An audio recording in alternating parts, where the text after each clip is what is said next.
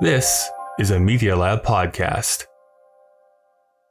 Are you honestly Donald Ducking it right now? Well, I just need the fresh breeze. Gotta dry this out somehow. I don't know. We've established that we have a very breezy spaceship that's going on here, but there's just the two of us, man. Like, come on. At least put a sheet up or something. I asked the machine for a bidet, so this is not my fault. The sailor cap is a nice touch, though, I will say that. On a rinky-dink spaceship headed back to Earth, Kyle and Dave are stuck on board with an evil machine. This giant robot is forcing them to watch films it picks. If they don't obey, then it'll be the end of the world. Again. This is mostly Kyle's fault, but he's not going to face an apocalypse alone, especially not on this ship that seems to be held together with tape and imagination. This is Kyle and Dave versus the Machine.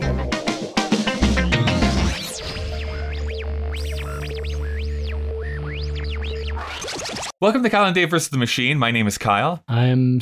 Dave. And I'm the machine. This is going to be probably a very short podcast. Don't know why I'm saying that, but I'm pretty sure it's going to be super short. This is a podcast where a sentient machine was forcing us to watch movies in order to prevent it from initiating the apocalypse, and then another apocalypse happened. Somehow, it used its powers to transport us across time and space, so now we're on our way back to Earth. The machine still threatens our lives if we don't review the films it asks us to, although we do tend to talk about the ideas of the movie rather than the movie itself. And today, we're going to be watching the film $1 Million Duck. This gal, and this gal are one and the same person. She's a bright new comedy star, Sandy Duncan. Bad checks. Well, you printed them. This guy, and this guy are also one and the same person. He's funny man Dean Jones. And these two deserve each other. Katie, you're not listening to me. We're going to be rich beyond our wildest dreams. Of course, a big thank you to our patrons, Green Girl YYC and It's a Conspiracy Podcast. I gave a heavy sigh last week, Dave, when I said that this is the movie we're going to watch. The only thing I know about this is that it is one of 3 films. I think I said 2 last week, but it's one of 3 films that Gene Siskel walked out of during his professional time as a critic. So this does not fill me with a lot of confidence that I am going to enjoy this film very much. That being said, Dave, what's your history of watching films with ducks in them? I don't know. I don't know how to answer that question. I know that we haven't, quote unquote, watched this movie yet, but I'm already in the dumps. I had hoped, honestly, that this was going to be a origin story of Scrooge McDuck. I would have enjoyed that. Yeah. I'm trying to think of what other duck movies. Like I don't actually remember watching Howard the Duck. Oh, I have. It is also awful. Well, again, we haven't watched this, but it's also an awful, awful movie. Maybe it's that thing with ducks. Maybe they just can't make a good movie with a duck in it. I'm trying to think if there was a Donald Duck or a DuckTales movie. Yeah, though there is a DuckTales movie. It can't be good. I don't know. It's fine. It's basically a continuation of the cartoon. I've seen a bunch of Donald Duck shorts. I'm a big fan of Donald Duck, I have to say. I just like his whole personality. You would. Maybe I just like him being able to just freak out when he wants to. He's very id. His id is on display. The old so 40s cartoons. I don't know if you've gone back or ever saw those Disney films that they made in the 40s, which are bonkers, crazy why they made them that way. But I'm talking like the Three Caballeros, Make Mine Music, Fun and Fancy Free. Like most of them have like a Donald Duck short within there. None of them are really all that good, I don't think. There's elements that are fine, but most of them are like, this is kind of a waste of time. But I like the Donald Duck shorts quite a bit. I would like to make a request that we only talk about Donald Duck for this episode, and we do not proceed to spend any time. No, that is not what the machine has asked us to do. Correct. I will self-destruct if that happens. So again, I'm assuming that you have no familiarity with this film. No, that's all I got. No, that's all you have. I am excited, Gross. about delving into this movie to see if it's as bad as what people are saying. So let's find out, Dave. We're going to go thank some sponsors, and then when we return, we'll be talking about the movie $1 Million Duck. Quack. Dave, how much should we stall before we get into talking about $1 Million Duck? As much as possible. Is there a way for you to press stop right now? Well, don't tell the audience to push stop. We want you to keep listening for statistic reasons. Maybe don't watch the movie. That's a little foreshadowing to our thoughts on that's right. $1 Million Duck. We haven't watched it yet. But we haven't watched it yet, of course. But if we had, I would feel very unhappy that we were about to. Well, just so people do know, Kyle and Dave versus the Machine is a proud member of the Alberta Podcast Network, locally grown, community supported. The Alberta Podcast Network promotes and supports Alberta-made podcasts and connects their audiences with Alberta-based businesses and organizations. Talking about, podcasts and supporting local, I get to talk to you about Pod Power this week. With Pod Power, our sponsors are making it possible for us to amplify the voices of Albertans and Alberta podcasters. And this episode, Edmonton Community Foundation is helping us give a Pod Power shout out to Bookwomen. Bookwomen is a podcast about editing, publishing, and writing Indigenous stories. 3 Métis librarians representing nations from across the homeland aim to inspire Indigenous peoples to share their stories in whatever form they enjoy. Guests include Indigenous storytellers from diverse mediums like podcasting, burlesque, books, comics, social media, films, music, and everything in between. You can listen and find out more at bookwomenpodcast.ca. And again, I'm not telling you how to live your life, but that would be a much better use of your time than watching this children's film from 1971. You could listen.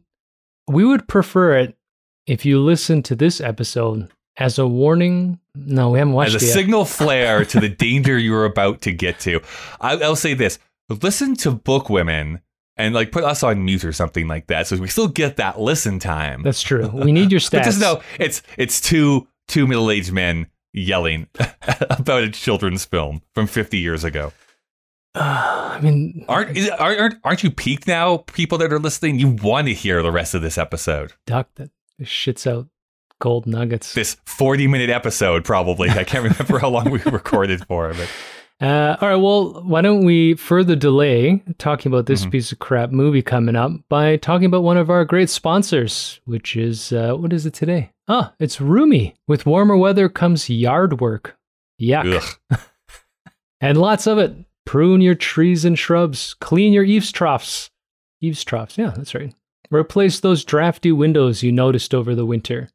That's a pretty hard job. We've had to get our window replaced here.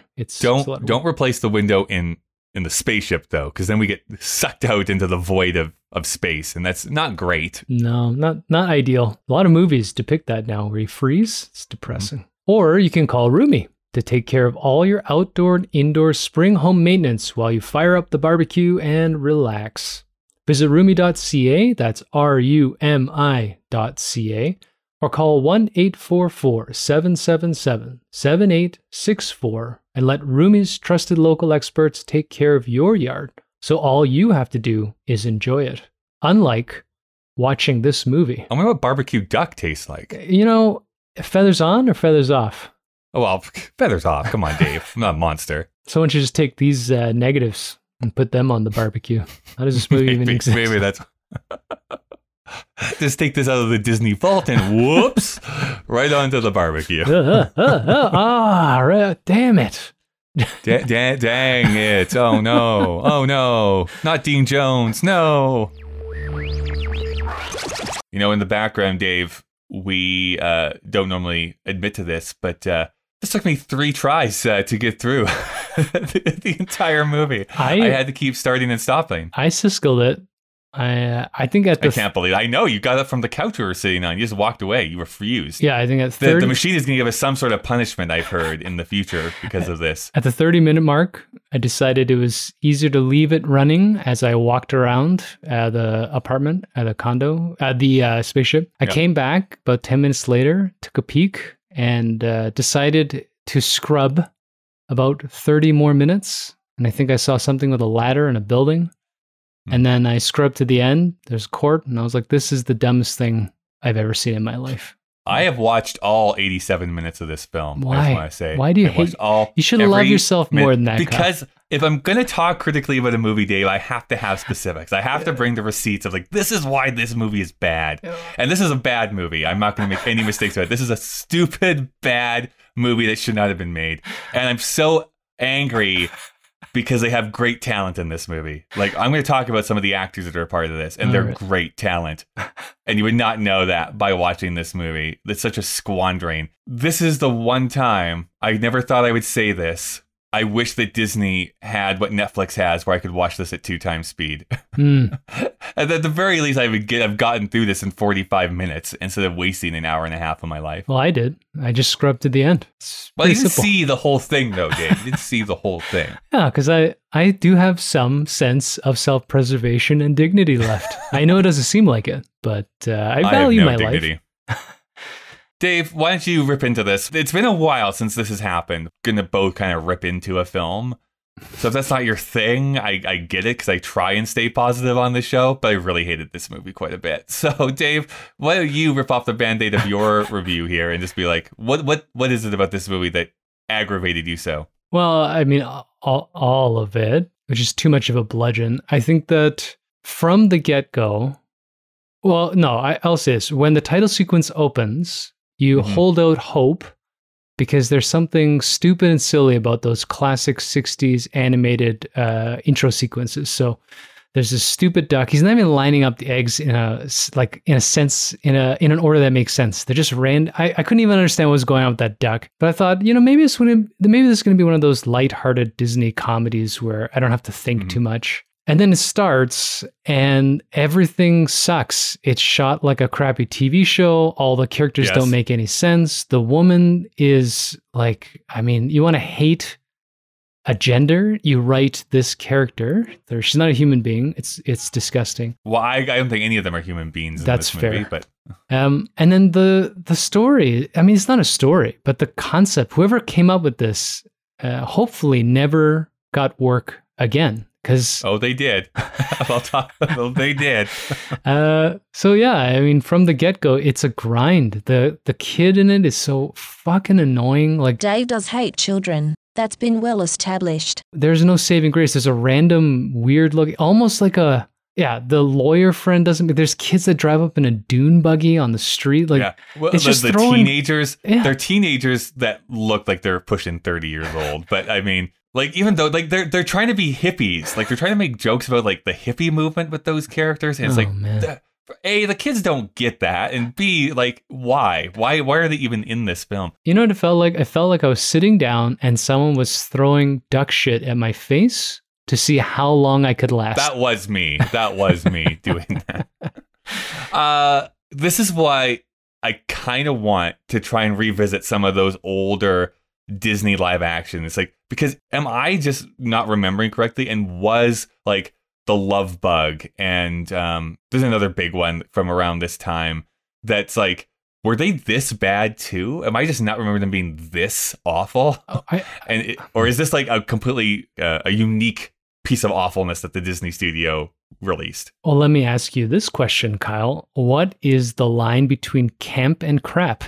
Well, you have to flip a couple letters. So, well, see, the thing is, I think you especially have misused the term camp on this podcast even before, because camp is like the heightened depiction of something that either we don't talk about or some like part of society that we don't discuss very often.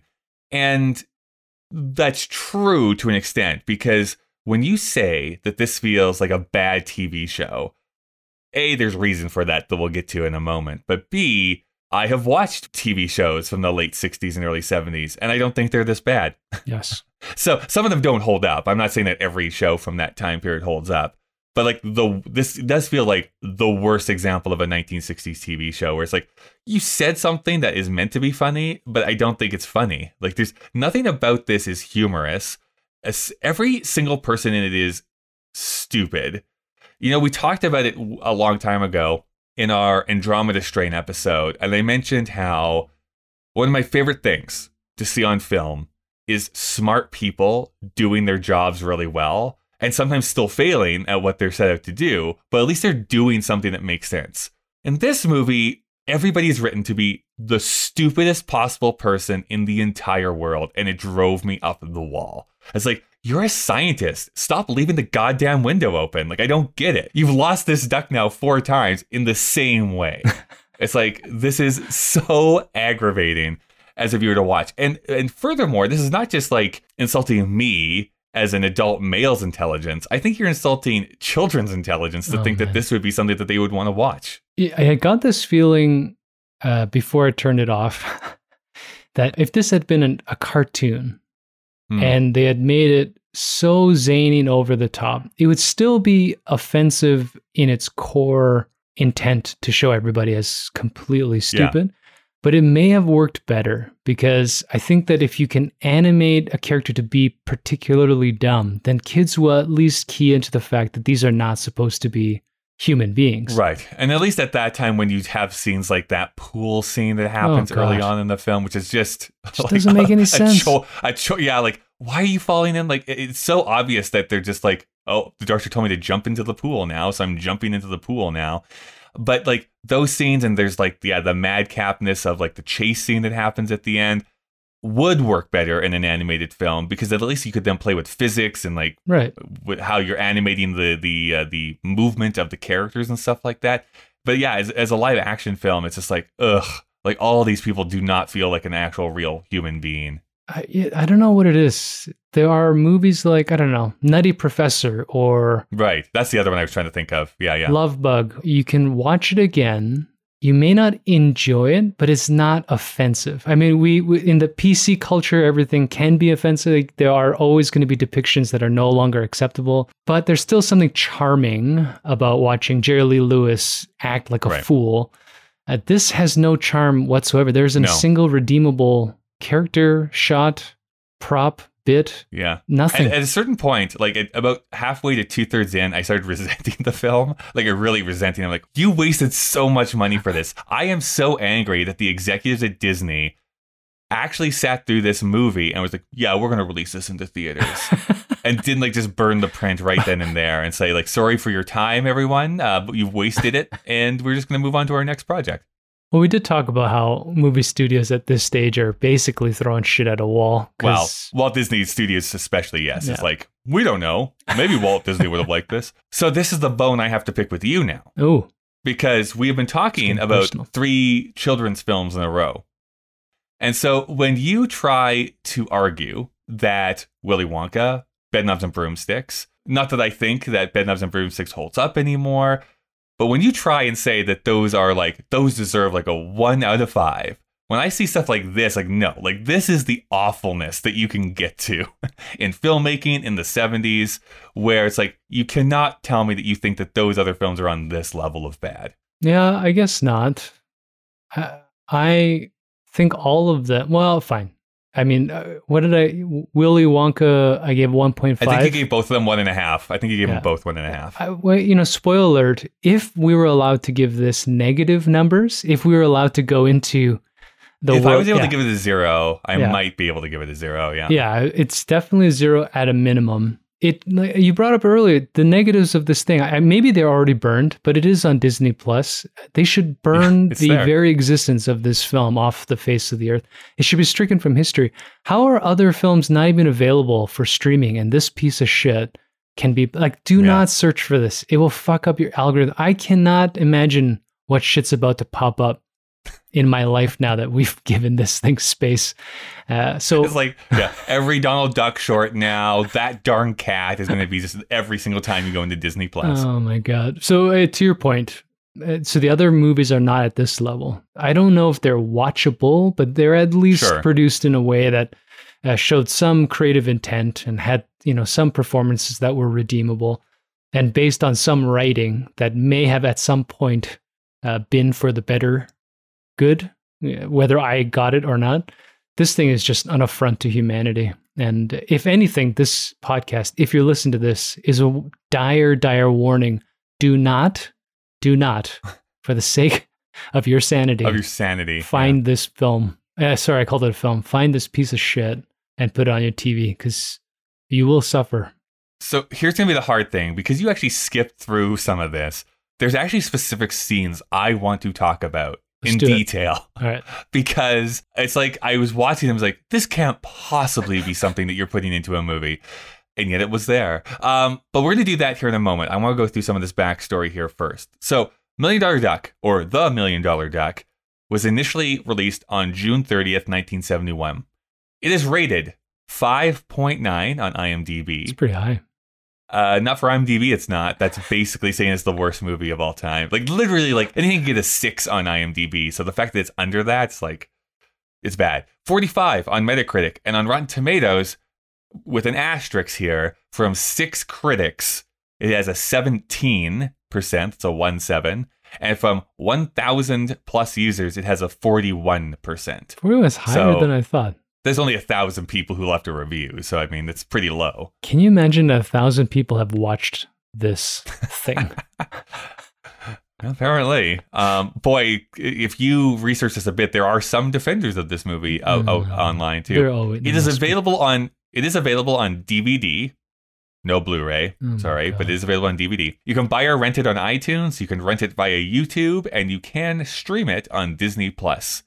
Because nobody has written about this movie since 1971, I have no idea what its budget was, but I do know that it eventually went on to make $5.1 million, which is $33 million with inflation. Just to put that, again, Sweet Sweetbacks made more money than this film, and for good reason, because at least that film is trying for something. Yeah. Its plot description is Professor Dooley takes home a duck from his research laboratory as a pet for his son, but soon finds out that it lays golden eggs. It stars Dean Jones as Professor Albert Dooley, Sandy Duncan as Katie Dooley, Lee Montgomery as Jimmy Dooley, Tony Roberts as Fred Hines, and Joe Flynn as Finley Hooper. I just like saying those names. Yeah, I was hoping there were a couple more Dooleys. That tells you everything you need to know about this movie. I should let you know that I left a Dooley in the toilet. Anything you want to say about any of those actors? No, I refuse to look at any of this stuff. When I do the write-up, I will just write, do not watch this. Press next. just like all work and no play make Jack a dull boy and The Shining over and over and over again. I have a lot to say, actually, about these actors. So Dean Jones would actually be kind of the go-to person for Disney live action in this time period. He was in a bunch of them. He was in the first Herbie film. He was in this one, That Darn Cat, The Computer Wore Tennis Shoes. Nobody knows. I love that you're naming these things, but these are things humans. Yes, they do. They were on Sunday night on the Disney Wonderful World of Disney. Anyways, that was him. But I know him the best.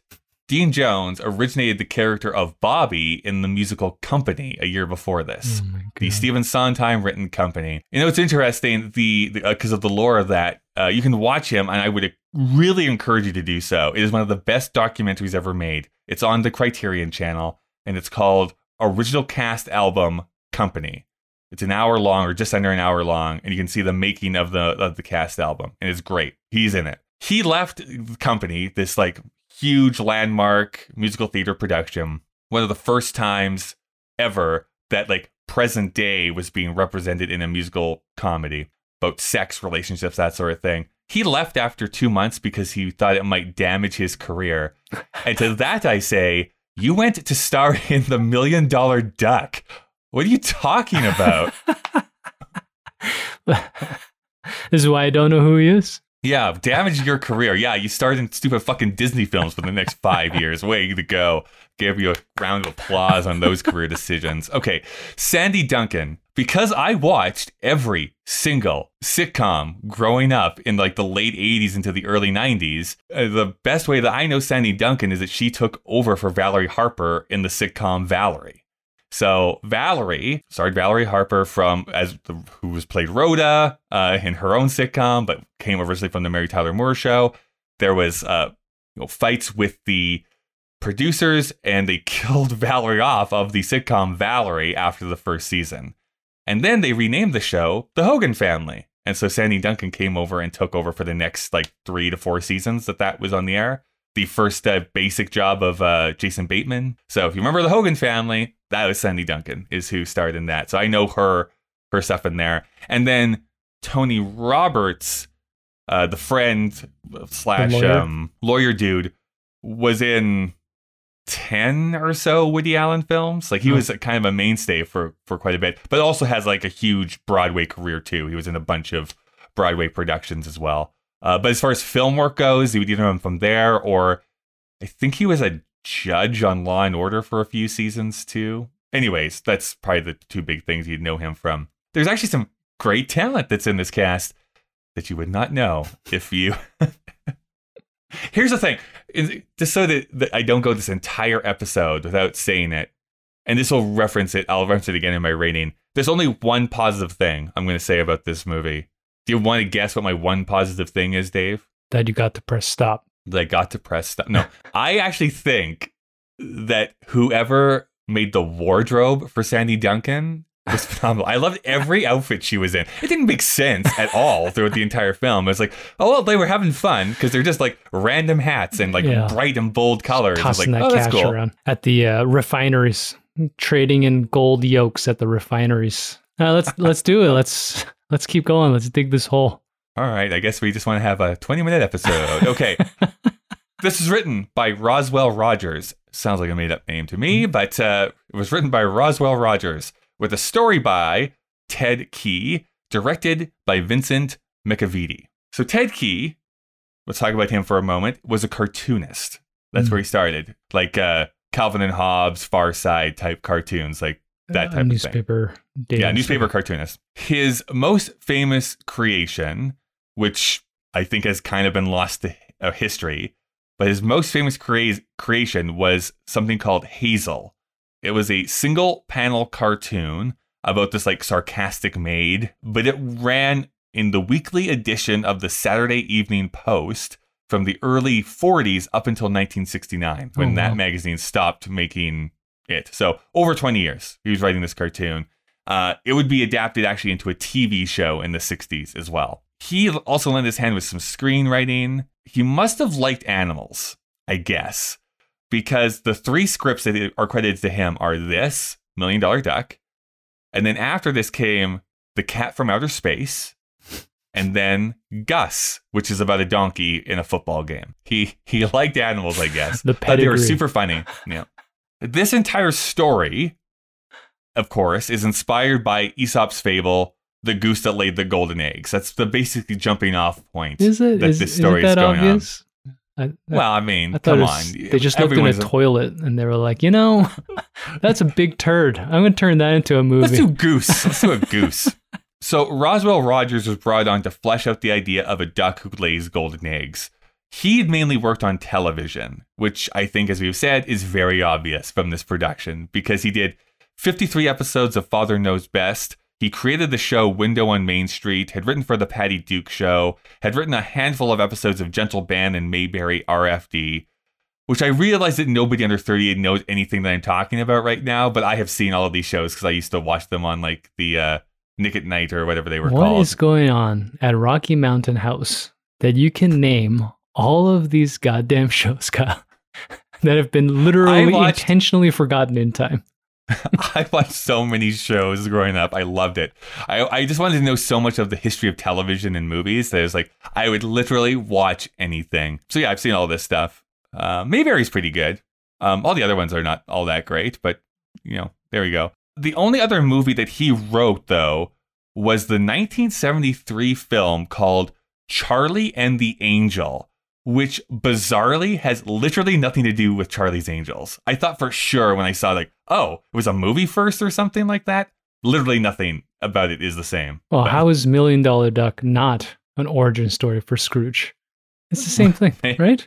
There you go. Maybe. Vincent McAveety was also a TV guy.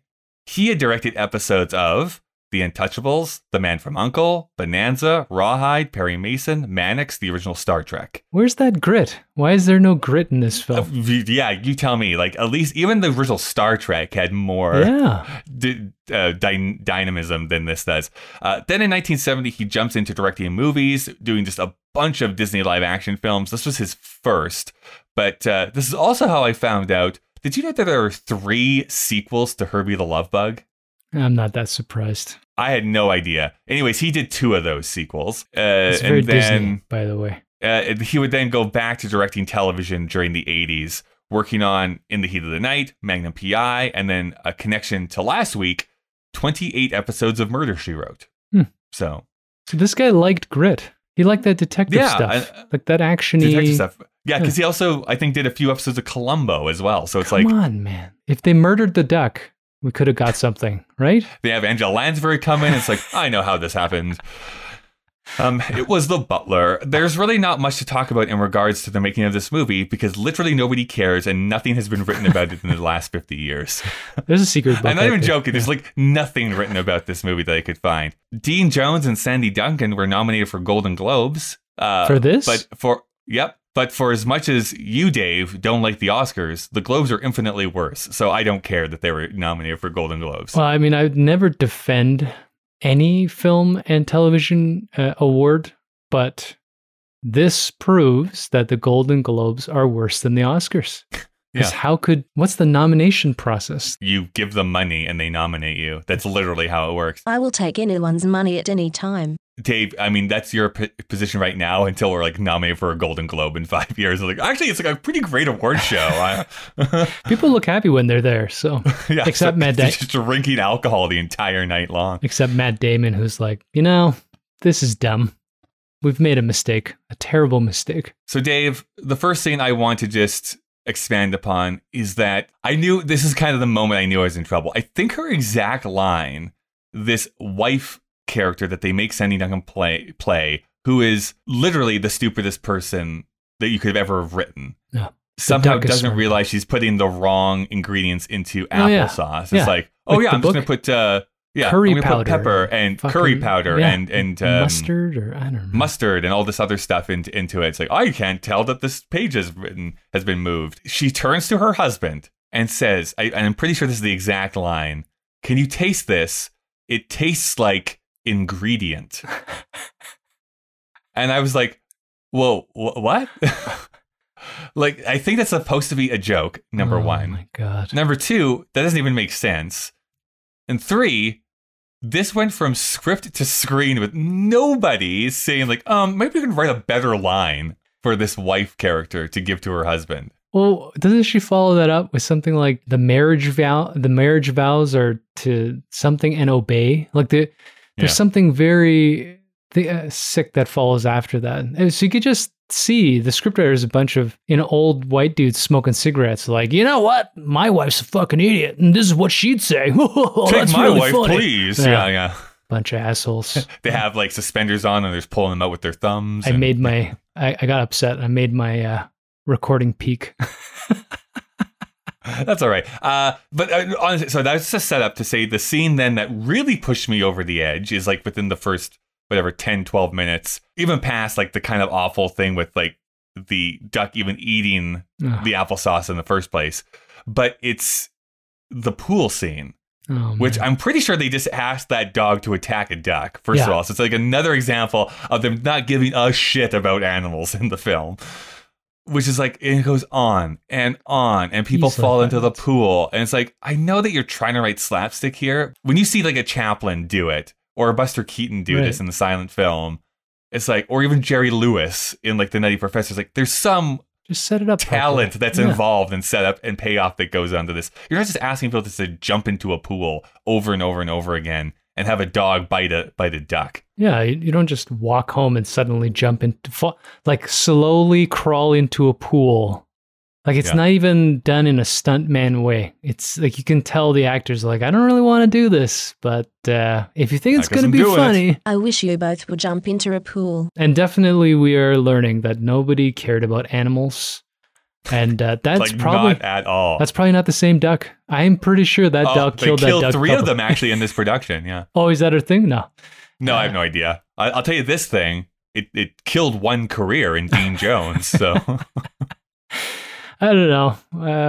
I mean, it's fun that you're picking out specific moments. The whole thing from the is this a as soon as drag? It opens out, it's just it's going to be bad. There's nothing. The kid, as soon as a kid comes out and he's annoying, please, it's just $5, and you're just like, no, this is awful. And the one thing that sticks out to me in a lot of these poorly written movies is, you get this, our bills are due and, we're living so poorly, and yet they're in this mansion with they got a beater of a car, but, these set designs, so it's just, the whole thing just feels so poorly thought out. It is poorly thought out. Like you said, there's clearly no editor. There's no overseeing body. It feels like a bad episode of TV. Like, it really does feel like it's set up like as a sitcom. Like, it's framed that way. It's shot that way. With maybe a slightly higher budget, but it's like everything is framed as if this was on a closed set, lower than in front TV. of a live studio audience in the 1960s. Did you get to the scene with Richard Nixon in it? No, I skipped Richard Nixon. So Richard Nixon appears in this film. Oh Not God. actually him. It's the back of his head, but that is who it's supposed to be. It's like, give me that duck. So they're Is making it like part some of the sort of sequence reference where they're at the Federal Reserve and everybody's calling in to that? on the phone. Yes. That's exactly where I pressed stop, because as soon as all of the montage came in, that guy, I was like, this is not funny. I can't keep this up. And then he got another call. I'm like, I was actually pretty impressed that they actually picked at least an Asian gentleman to be the Japanese guy. I thought for sure this is going to go super sideways and like overt racism. You know what? They put a black scientist who is part of the irradiation sequence, which was not funny at all and didn't make any sense. Yeah. And that, honestly, just before that point that you want to talk about is when I left the room. I siskeled it because I was like, I can't do this. Yeah, I want to know what pushed him over the edge. I really want to know what scene it was. I was like, nah, I can't do this. It had to be. It was probably the pool scene. Probably. It's like, no, I have better things to do than this. All right, what's the next thing you want to talk about? Because did you see the scene where they go back to those two teenagers? So it's the son and the two teenagers in the shed, and the duck is glowing green. No, I saw the chase, which didn't make sense to me. So it's the setup to the chase, Okay. basically. So again, it's like the setup and punchlines, I think, are attempted here. This is like, nothing is actually funny about this movie. They want to go into their stupid little dune buggy with the duck and the sun. The duck stands on this battery thing and it glows green, and then they plug wires into it and it plays music and stuff like that, and it's supposed to be really funny. And then the dad walks in, Dean Jones walks in, it's like, what are you doing? It's like, we're going to take your son and the duck out on the road. It's like, you can't take that duck in that claptrap. You could kill it, right? Because he doesn't care about his kid. And that's the funny part. So, anyways, it's just a weird, awkward scene. I really want to talk about it because it's just, you can hear in better hands, in a better director and writer, where like the jokes are there, but like, I think that's the biggest thing is like the setups are there for a joke, but then the punchlines just aren't funny. Like there's no oomph there. Or if a joke is actually stated, it's like comedy is all about timing. And so if that starts to get off beat, then even if you're saying something funny, it's like, no. And this is coming, and maybe you don't find this gentleman funny, and that's fine. But I always remember Martin Short talking about this in an interview that I watched from him. It's like, you're kind of only as good as the last joke you told. Like if you told a real stinker, it takes 2 or 3 more before an audience is going to be willing to laugh with you again. Conversely, though, if you do something really great, the audience actually can go with you, even if you tell kind of a bad joke right after it. The unfortunate thing is that this movie starts with like 50 bad jokes in a row. So it's just like, no, like I'm not in this. Even if you said something funny now, I'm not even going to give you kudos because it's just going to feel like it was an accident rather than on purpose that you did this. The sense of timing and visual representation is why I also just got this intuition that if this had been a zany cartoon, yes, you could probably have made some of the humor visible. Whether it would be endearing is a whole other problem with writing, but Right. you could measure out the timing. You could make the physicality fun to view as opposed to just a middle-aged dude crawling into a pool, or like some of these cut sequences that are just cheap overlays, or this obnoxious kid. It's just hard to by the care. way, Yeah. again, we've talked about this too, about how everyone looks older in the 70s. Dean Jones is in his early 30s in this movie. What? So he is not middle-aged. This is why we don't smoke indoors anymore. Yeah. His neighbor, like the old neighbor, Yeah. in this film Yeah. is 45. Oh, Like God. he was 45 years old and he died 4 years later at 49. Wow. But it's like, you look 70 years I old. was going to say 60 At least 60s. Yeah, Yeah, he 60s. looks like he's in his 60s. It's like, you do not look like you're mid 40s. That whole thing too, like, and this is the cartoon part, him sitting in the back and then being grumpy, and then the junk box cargoes and they blow them with smoke. That does not work in a live action film. Like, we don't understand why that's important. We're not laughing yet that this guy's choking on exhaust because we don't even know he's a bad guy yet. I know that I reference him way too much, but this was something that Roger Ebert has said too about getting hit in a cartoon versus in a live action thing. In a Bugs Bunny cartoon, an anvil can drop on your head and we'd laugh because like, oh, okay, because the birds are growing around your head, and it's like we know that their cartoon characters are not actually hurt. But if you see an anvil drop on a real human head and like there's blood spurting out and everything, it's like that's not funny. Like that's horrific now. So like that's the difference between animated comedy and like in real life comedy, is that you can kind of go way more broad in a cartoon than you can in a live action, because then people start being like, well, now you're not a human. Like, what's going on? The only film that was able to cross that divide is Who Framed Roger Rabbit, I think. Sure. And you need Bob Hoskins. You need, like, Charlie Chaplin could have probably pulled it off. You need someone who can understand cartoon physicality. Jackie Chan does it, in all his comedies. But, Dean, whatever his fucking Dean Jones didn't have it. And nobody in this film had it. And is that director's fault? I blame Walt. It's Disney's fault. Even though he was not alive. He died too early to have vetoed this piece of shit. Weirdly enough, I've never noticed this before. I don't know if this is just an affectation that he put on for this movie, but Dean Jones sounds like a poor man's Jimmy Stewart in this movie. Like, just his cadence feels like Jimmy Stewart. Anyways, last scene that I wanted to talk about was, well, not the final, because that's the courtroom scene, which is all sorts of dumb as well. But okay, I just have to say it because it drove me so fucking nuts. That final stupid courtroom scene where he gets up and is like, no, my duck can lay golden eggs. Barking. And then the wife's like, he's come to the realization that family is more important. Like, when? Like, when did this happen? When he's saving the kid off the ladder, right? Isn't that the thing? When he's like, yes. Yeah. I mean, but it seems like it's like part. in relation to him, like standing up and being like, my duck can lay golden eggs. Anyways, Stupid. Dumb. I hated it. Stupid. The scene I actually want to talk about was the chase scene itself, which, again, is trying to be zany and over the top. And it reminded me of something that did it well. And I don't know if you're familiar with the movie It's a Mad, Mad, Mad, Mad World. So late 60s, basically every comedian in it of the time is in that movie, at least even as a cameo for like a few seconds.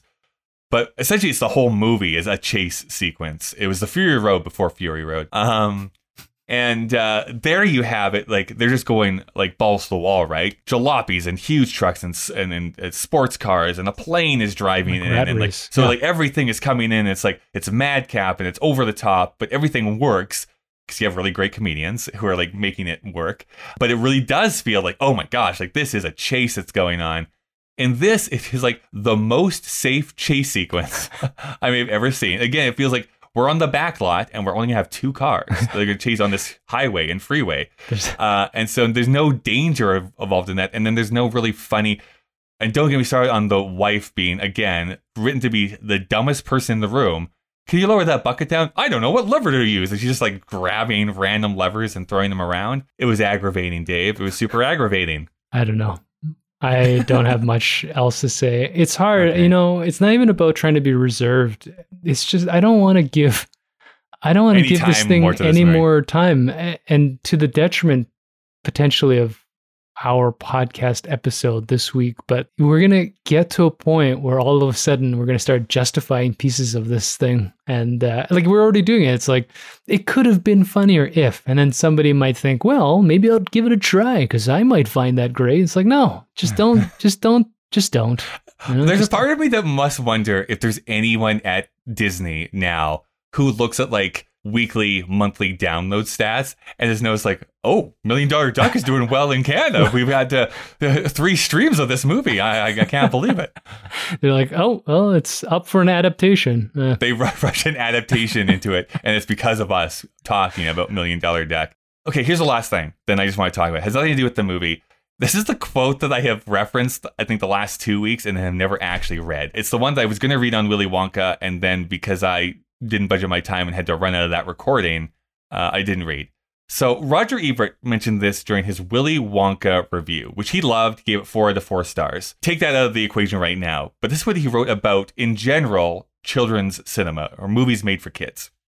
9 out of 10 children's movies are stupid, witless, and display contempt for their audiences. And that's why kids hate them. Is that all parents want from kids' movies? That they not have anything bad in them? Shouldn't they have something good in them? Some life, imagination, fantasy, inventiveness, something to tickle the imagination? If a movie isn't going to do your kids any good, why let them watch it? If the fates of the children seem a little... Oh, and this is what he goes on about how the kids dying in Willy Wonka. So it's like, if the fates of those kids seem a little gruesome to you, reflect that all great children's tales are a little gruesome, from the Brothers Grimm to Alice in Wonderland to Snow White, and certainly not excluding Mother Goose.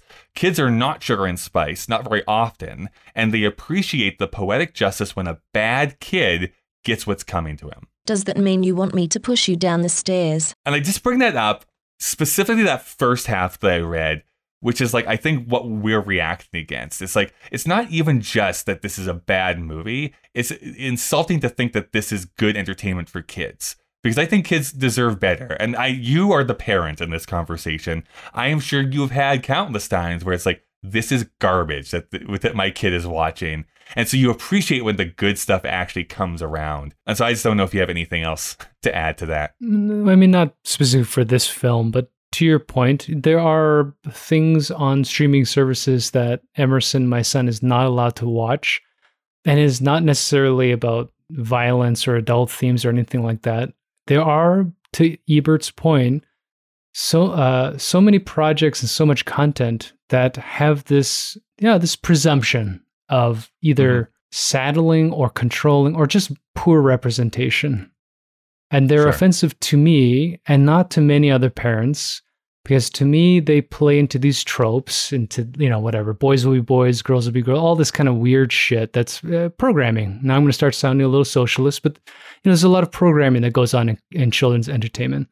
Disney's notorious for this because they want the sugar and spice for everything. So never mind their shitty adaptations today where everything's got to be live action.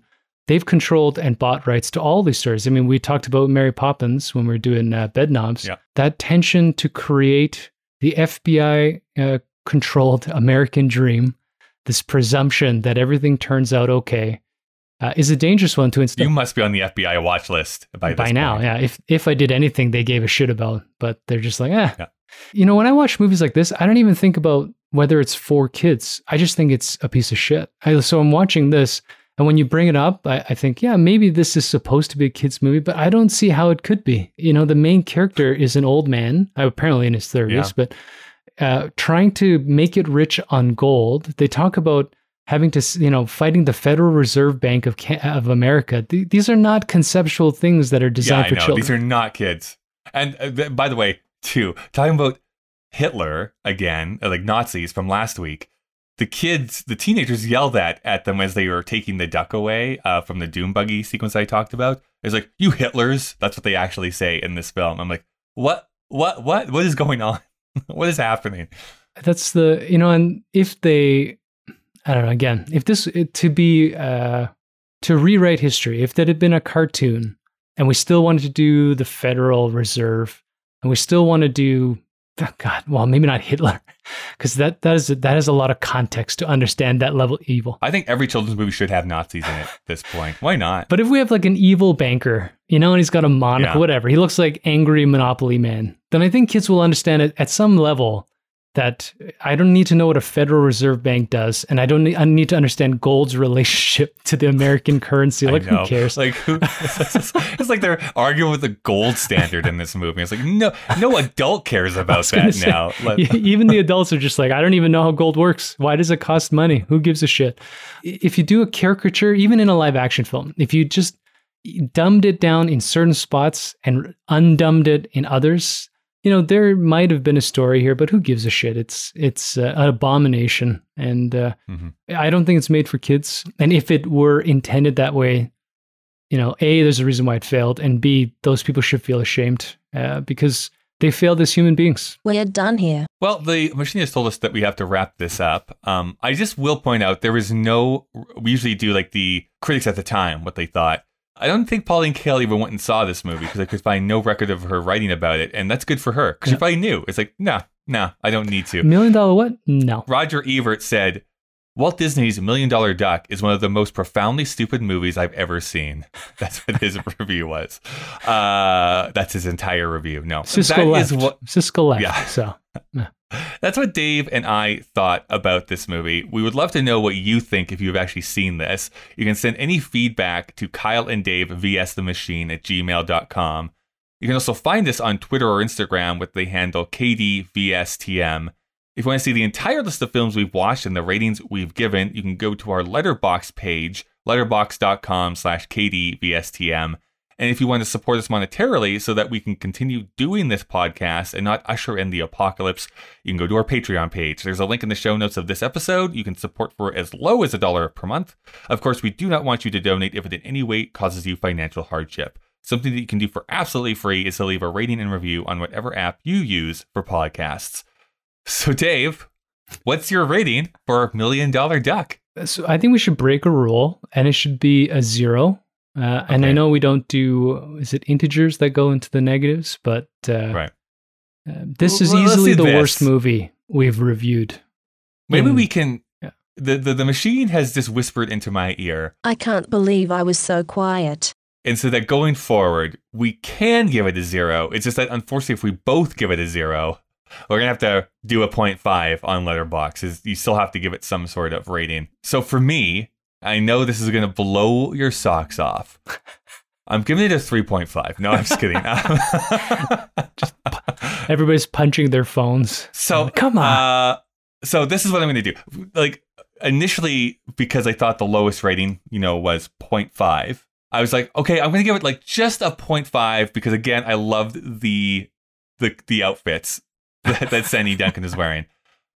But if you get to give a 0, I am going to give this movie a 0.5. I'm going to give it a 0.5. You give it a 0. That is going to average to 0.25, which does mean it is the lowest rated film we have watched in this year, 1971. So entering our list at the number 14 position is $1 Million Duck. I think a good compromise is we just don't score this on Letterboxd, and we disavow not available. Yeah, we disavow any relationship. Just save what little dignity we have. And I hated this thing. Well, let's find out what we're going to watch next week, Dave. It has to be better, right? It has to be, because if it's worse than this, can I 1971 is going to be a long road to the end of 1971. I mean, I know my scores have already reflected this, but this is a grind, dude. There's very little here that's been enjoyable. It's starting to burn me out. Give me something. Okay, well, give me some good news, please. Let me push this button. I don't know what this movie is, so I don't know what to think. It's Billy Jack. We're going to watch Billy Jack next week. I don't know either. It doesn't sound good. It sounds like a Western to me, but I have no idea if that's true. All right. Well, Dave, at the very least, could you put the captain hat like in front of your crotchal area? Because that would be beneficial. At this point, I'm just going to let it all out. I think I'm going to go watch $1 Million Duck again.